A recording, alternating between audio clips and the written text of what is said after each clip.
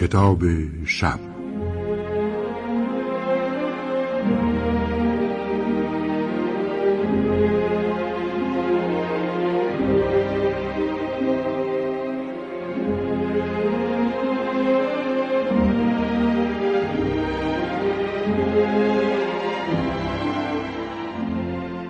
با نام و یاد خدا. دوستان سلام. آغاز سال نو ایرانی رو به حضور شما دوستان عزیز شنوندگان برنامه کتاب شب تبریک عرض می‌کنیم و امیدواریم سالی بسیار خوش و پربرکت در انتظار شما باشیم. امشب داستان کوتاهی با عنوان قلب اثر نویسنده گمنام به نام سلیا توروی برای شما شنوندگان فریخته کتاب شب بازخوانی می‌کنیم. از این نویسنده به جز تک داستان‌هایی در نشریات کشور اثر شاخصی به فارسی منتشر نشده و طبیعتاً اطلاعاتی هم از زندگی و آثارش در دسترس نیست. با این حال داستان قلب او بسیار شنیدنی است. در این داستان کوتاه نویسنده گمنام به حس مقاومت انسانی که گاهی ممکن است بر اثر لطمات روحی و روانی آن را از دست بدهیم پرداخته است. یک مرد که در زندگیش روند مثبتی را در پیش گرفته و به سلامتش اهمیتی جدی می‌دهد، ناگهان به این نتیجه می‌رسد که دچار ضعف و بیماری است. چرا؟ چون یک حادثه کوچک باعث دردهای ضعیفی در بدنش شده و او را تاب پذیرش آن نیست، در حالی که سختی‌های زندگی چون این دردهایی را فراوان به ارمغان می‌آورد و چاره آنها نیز مقاومت و خویشتن‌داری است که البته از هر کسی بر نمی‌آید. نویسنده می‌خواهد بگوید همه انسان‌ها دچار ضعف‌هایی در اراده و عمل خود هستند و هرگز کسی نمی‌تواند تمام و کمال خصلت‌های مثبت خود را تا مدت‌ها ادامه دهد، چه رسد به آن که آن را به رخ بکشد و به آنها بنازد. و ممکن است در بهترین شرایط یک ضعف کوچک تومار مردان مقاومی را در هم بپیچد و آنها را حتی در وضعیتی چون کوه از پا بیاندازد و فرو بپاشد. بنابراین پیام نویسنده این است که باید مقاومت کرد، اما از این مقاومت مغرور نشد، چرا که مقاومت روش معمول و عقلانی در برابر مشکلات زندگی است. اینجا قهرمان داستان با یک نقشه حساب شده از یک تفکر غلط در مورد سلامتی خود نجات می‌یابد و به راه مثبت ادامه می‌دهد. اضافه کنم که تنظیم رادیویی این داستان را نویسنده برنامه کتاب شب محمد باقر رضایی انجام داده و این صدا بهروز رضوی روایت آن را تقدیمتان می‌کند. تقاضا می‌کنم بازخوانی تنظیم رادیویی داستان کوتاه قلب اثر سلیا توروی را بشنوید و امیدوارم تا پایان ما را همراهی بفرمایید.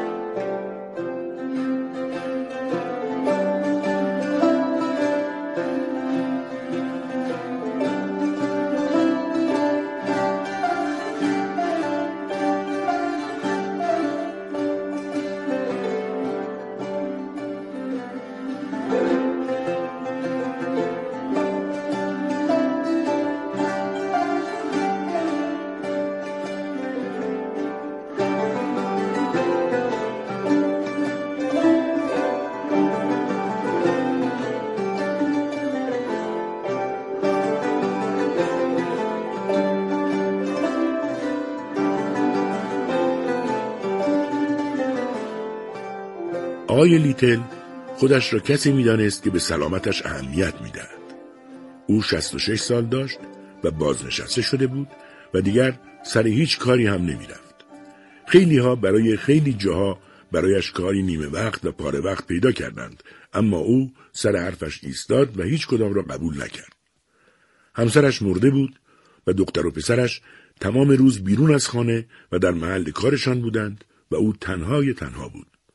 روزهایی که هوا خوب بود، بیشتر اوقات خود را در باغچه خانه می‌گذراند. باغ کوچکی پشت خانه‌اش داشت که او در آن وقت خود را می‌گذراند و سرگرم می‌شد. ساعتهای بسیاری را صرف کاشتن، آبیاری و هرس کردن گلها و درختان کوچک باغچه می‌کرد.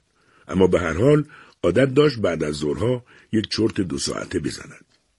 او در این مورد به همه می‌گفت: مردی به سن و سال من به استراحت نیاز داره. همین چیزاست که منو سالم نگه داشته. در این طور موارد و مواقع آقای لیتل خیلی به سلامتیش اهمیت میداد و رؤوس احتیاطهایش را برای همه تعریف میکرد تا آنها هم به آن عمل کنند. مثلا میگفت هوای تازه، غذای کامل و کافی و زندگی بدون استرس و هیجان لازمه سن و سال ماست. باید خودمون اونا را به وجود بیاریم و احتیاط کنیم. یک روز بعد از ظهر آقای لیتل مشغول آب دادن به گلهای باغچه بود. پسرش الک و دخترش مالی کنار باغچه نشسته بودند و چای می‌خوردند. ناگهان آقای لیتل فریادی کشید و دستش را روی قلبش گذاشت. دختر گفت چی شد پدر؟ آقای لیتل با صدای ضعیفی نالید قلبم درد میکنه. یهو گرفت. بعد کارش را رها کرد، آرام آرام به طرف دخترش رفت و کنار او نشست. مالی پرسید درد شدید بود پدر؟ نه دخترم. اصلا باید گفت درد نبود. یه چیزی مثل یه احساس بود. یه بارم دیروز اینطور شدم. خیلی ترسیدم. اما حالا مطمئنم قلبم مریضه.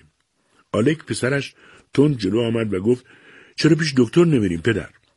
دکتر بالاخره میفهمه که قلب شما چه ناراحتی داره. آقای لیتل در تمام عمرش پیش دکتر نرفته بود. حتی مواقعی که مریضی مختصری داشت، از قبیل سرماخوردگی و اینجور مریضی ها، خودش دکتر خودش بود و خیلی زود هم خوب میشد. بیماری های عمده هم نداشت که مجبور شود برود پیش دکتر. اساساً او اعتمادی به دکترها نداشت، مگر اینکه یک دکتر سالم و شریف پیدا میکرد که البته دست نداده بود. حالا اما آقای لیتل احساس کرد قلبش در شرایط نامساعدی است و این بیماری از آن بیماری ها نبود که خودش را خوب کند. پس باید حتماً به دکتری مراجعه کند. روز بعد با پرسجو از دوستان و همسایه ها دکتری را شناخت و راهی مطبش شد.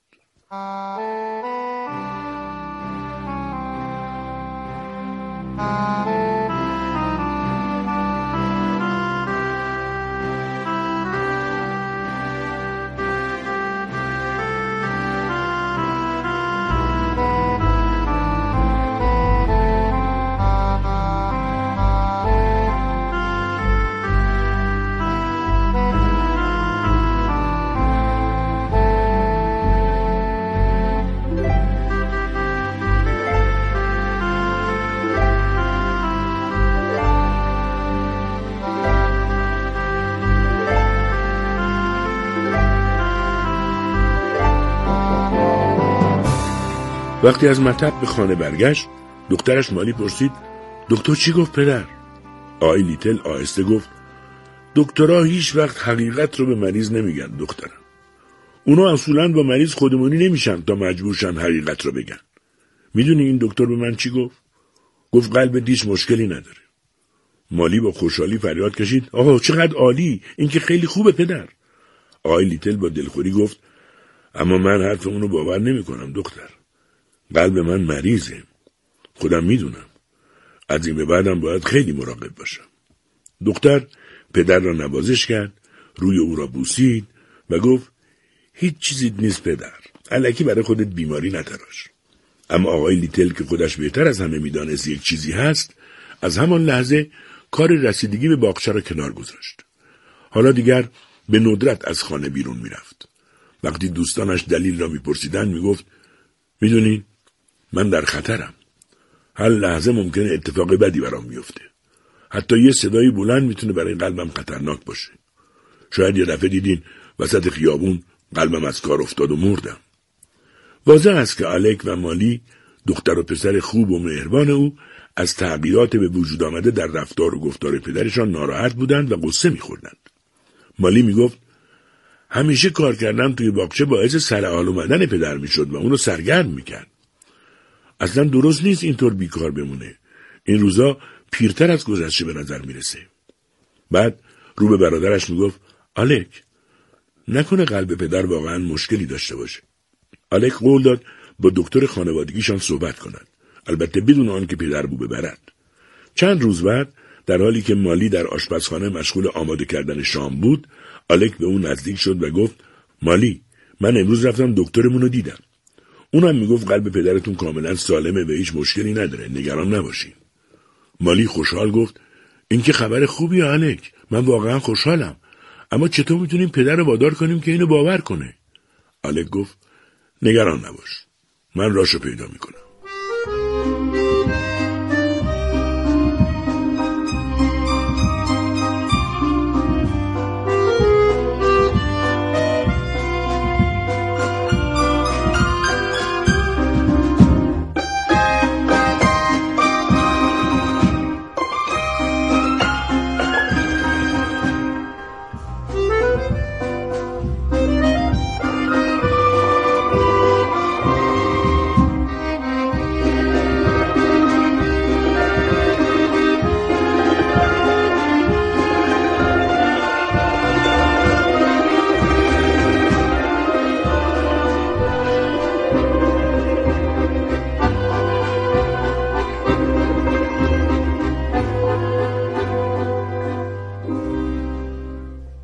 آقای لیتل هنوز هم روی تصمیم خود بود. به باغچه نمی رفت، به هیچ جا نمی رفت.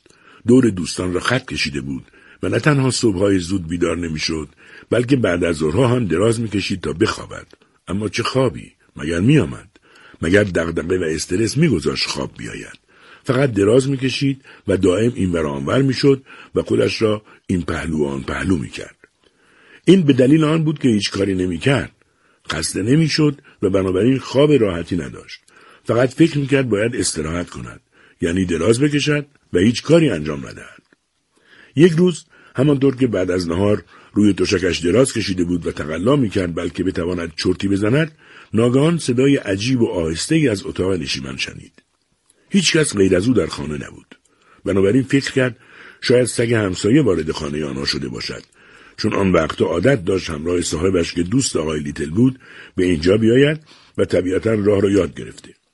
آقای لیتل با نگرانی از جا برخاست و از اتاق خواب بیرون رفت. روی آخرین پله ایستاد و با دقت به پایین نگاه کرد. توی اتاق نشیمن سایه متحرکی دید. سایه تیره و بزرگ که تکان می‌خورد.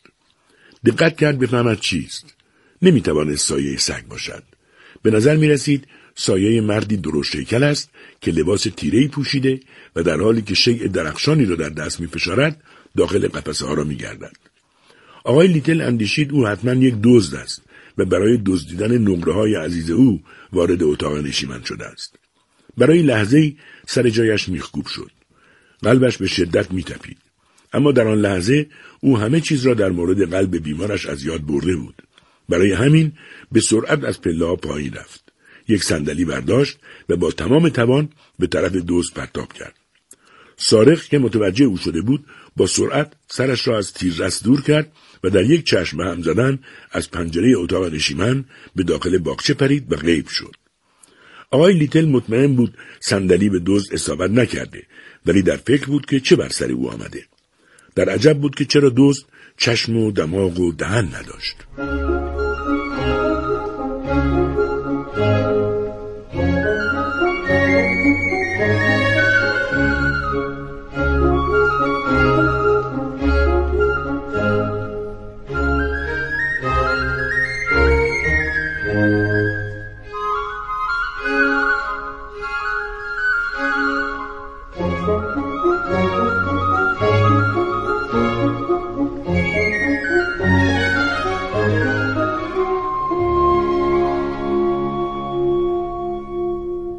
بعد از لحظاتی فکر بالاخره فهمید که دزد جوراب زنانه‌ای روی سرش کشیده بود.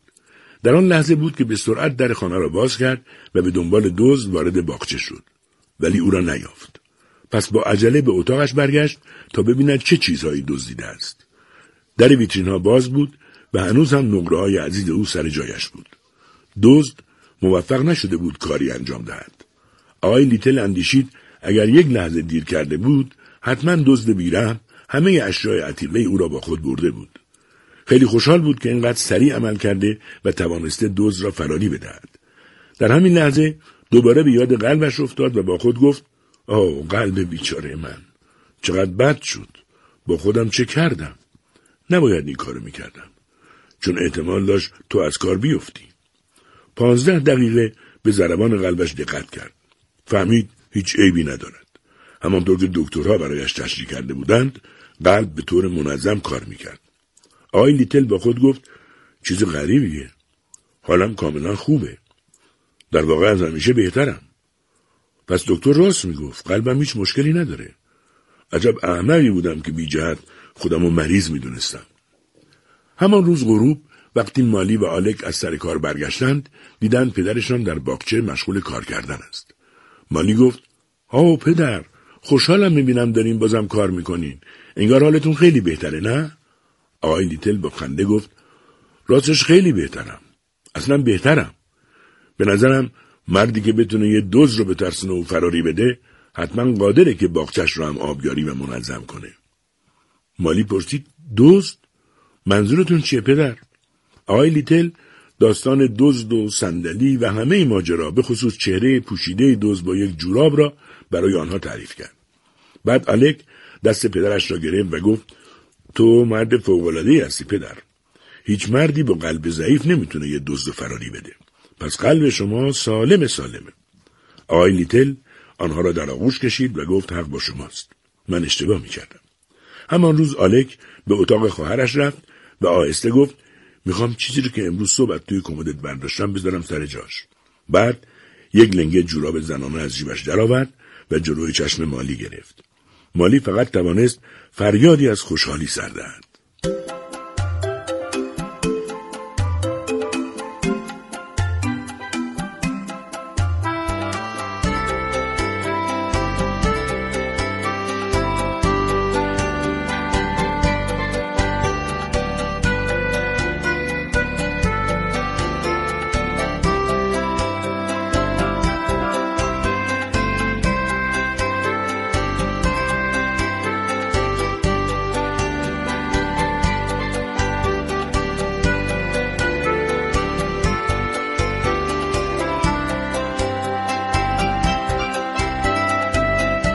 خب دوستان عزیز، تنظیم رادیویی داستان کوتاه قلب اثر سیلیا توروی را شنیدید.